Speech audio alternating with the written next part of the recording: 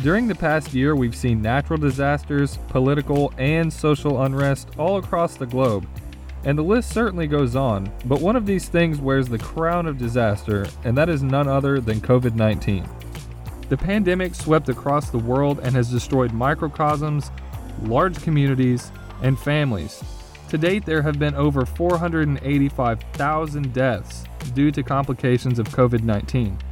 Until recently, it didn't seem like there would be much of an end to any of this havoc. However, even if COVID decides to stick around like much of the other illnesses out there, we may just have a way to fight it. I'm your host, MC2 Levingston Lewis. Welcome back to Tears Adrift.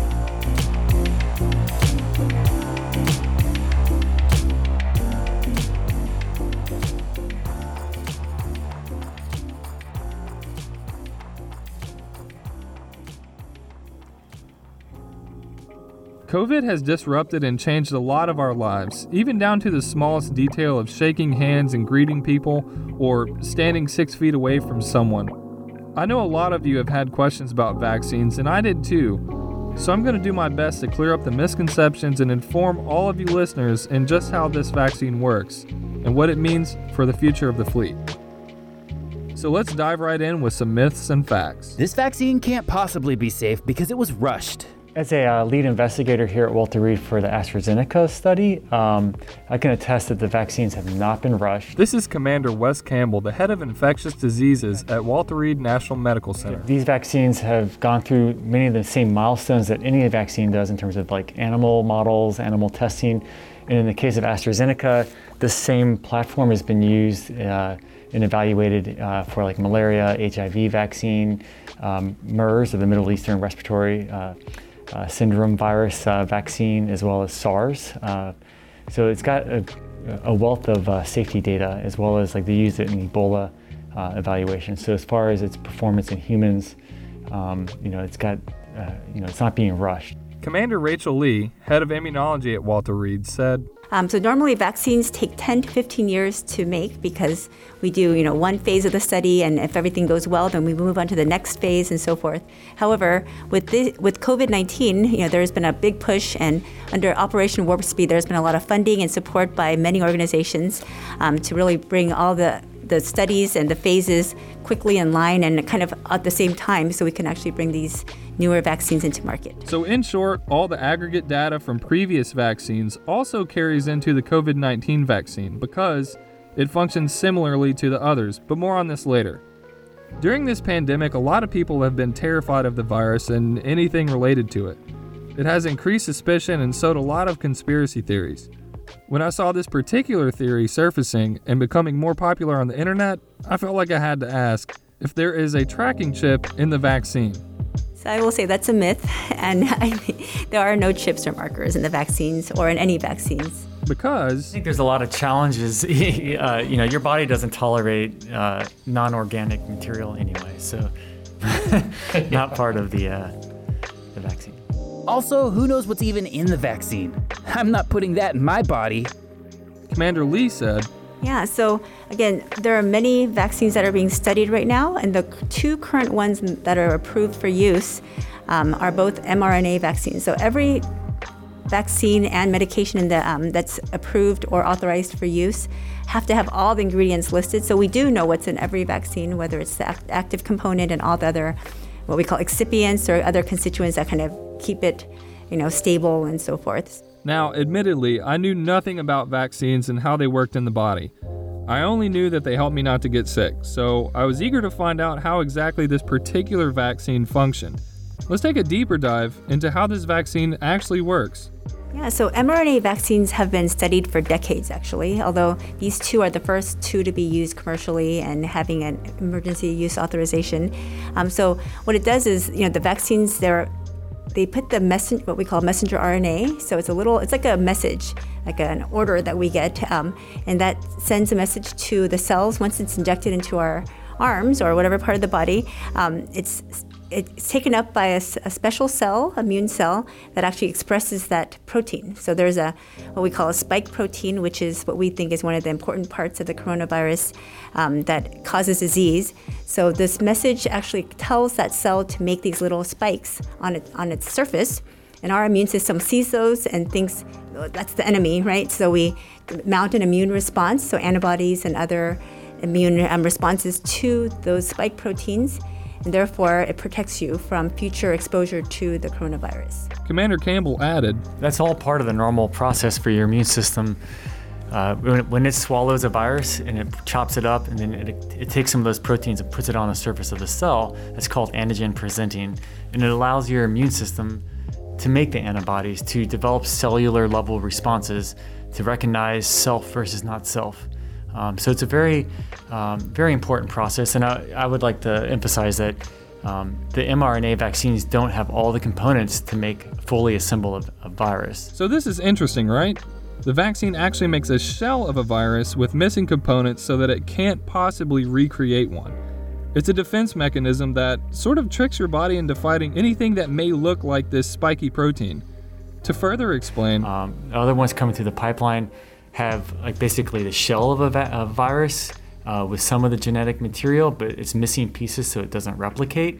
So it's kind of, it's not considered dead or alive. It's kind of, you're getting like a protein, like almost a full package. It's allowing your body to see like a load of virus protein and make a response to it. now I'm sure you're wondering how long this vaccine immunity and process lasts, because as many sailors are aware, we have to get flu vaccines once a year and many other shots. However, for things like tetanus, it's only every 10 years. It's the million-dollar question. And because all the current vaccines have been only studied for the past 6 months or so, the clinical trial started in July of 2020. At this time, we only have data up till, January right now, January 2021. However, we do think that based on previous studies with similar models and similar vaccine platforms, that it probably will last much longer. It's just, again, we don't really have the data to say exactly 1 year or 5 years. To add to this, Commander Campbell said, And I think what people who are getting these vaccines need to remember, the studies are still ongoing. Even the ones that were approved for emergency use, those are set up for 2 years of follow-up. So if you're a participant in that study, they're still drawing blood every 30 to 60 days to 90 days, depending on the study design, and looking for those markers for immunity. And they're also checking you to say, like, have you had illness? Checking for antibodies that show natural infection in the background of having gotten the vaccine. So I think it's important to note that these studies are still ongoing. They're still going for the full evaluation to support their full FDA approval in the end, and also to establish, are the labs that we're checking for immunity, antibodies, or cellular response to a virus the same as somebody who got the infection naturally, and how long that lasts. And that's part of the study designs, and that information will be part of the final approvals for these vaccines. so what does this mean for sailors? What does it mean for the future of the Navy, our shipmates, and our families? So I think all of us have felt the effects of COVID over this past year, not only just on operationally and our day-to-day work and lives, but all the restrictions that come with it. So we can't hang out with our friends, we can't visit our families, we can't travel anymore, we can't go to restaurants. I was working at MCRD actually for helping out there a little bit too, and just all the training that we get and all our normal day-to-day lives are really impacted by this. And when we think about even our families and not only the health part of it, COVID obviously has significant health implications, but even the emotional toll that's happening, for a lot of people, a lot of lonely people out there, kind of isolated, a lot of children who are working at home and parents now having to homeschool their kids or doing virtual schools. So I think this pandemic has really impacted everybody in all sorts of ways.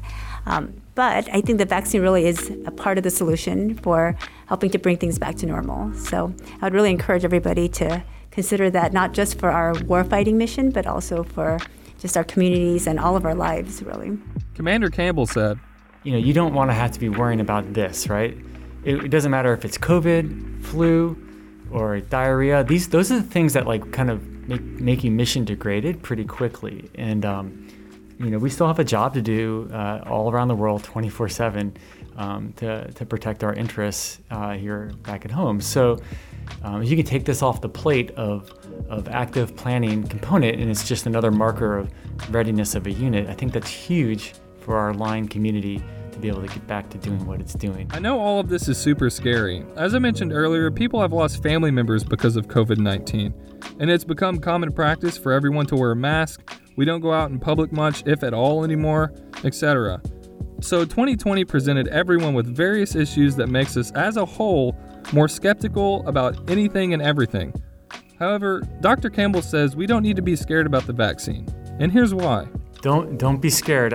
I'm in charge of a study here at Walter Reed, and the rigor that they're making us go through for safety is the most important thing, and the rigor for data collection, it can't be underemphasized. Like they're doing everything to keep us informed. We have phone calls with Dr. Fauci. If something happens in the UK, they set up calls and talk to us about what's going on in their studies because it's the same vaccine. It's just that these vaccines have to be studied here for final approval here in the United States. So to Seaman Timmy or anyone else on the fence about getting the vaccine, I hope this helped you tip your scales in the right direction. If a large enough majority get the vaccine, the population will effectively be safer. Families and shipmates will be safer, and maybe, just maybe, we can get back to normal.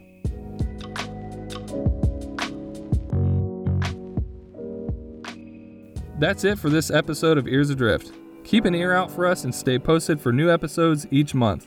You can listen to us on your favorite podcast outlets, our Facebook page, or our website at www.ah.mil.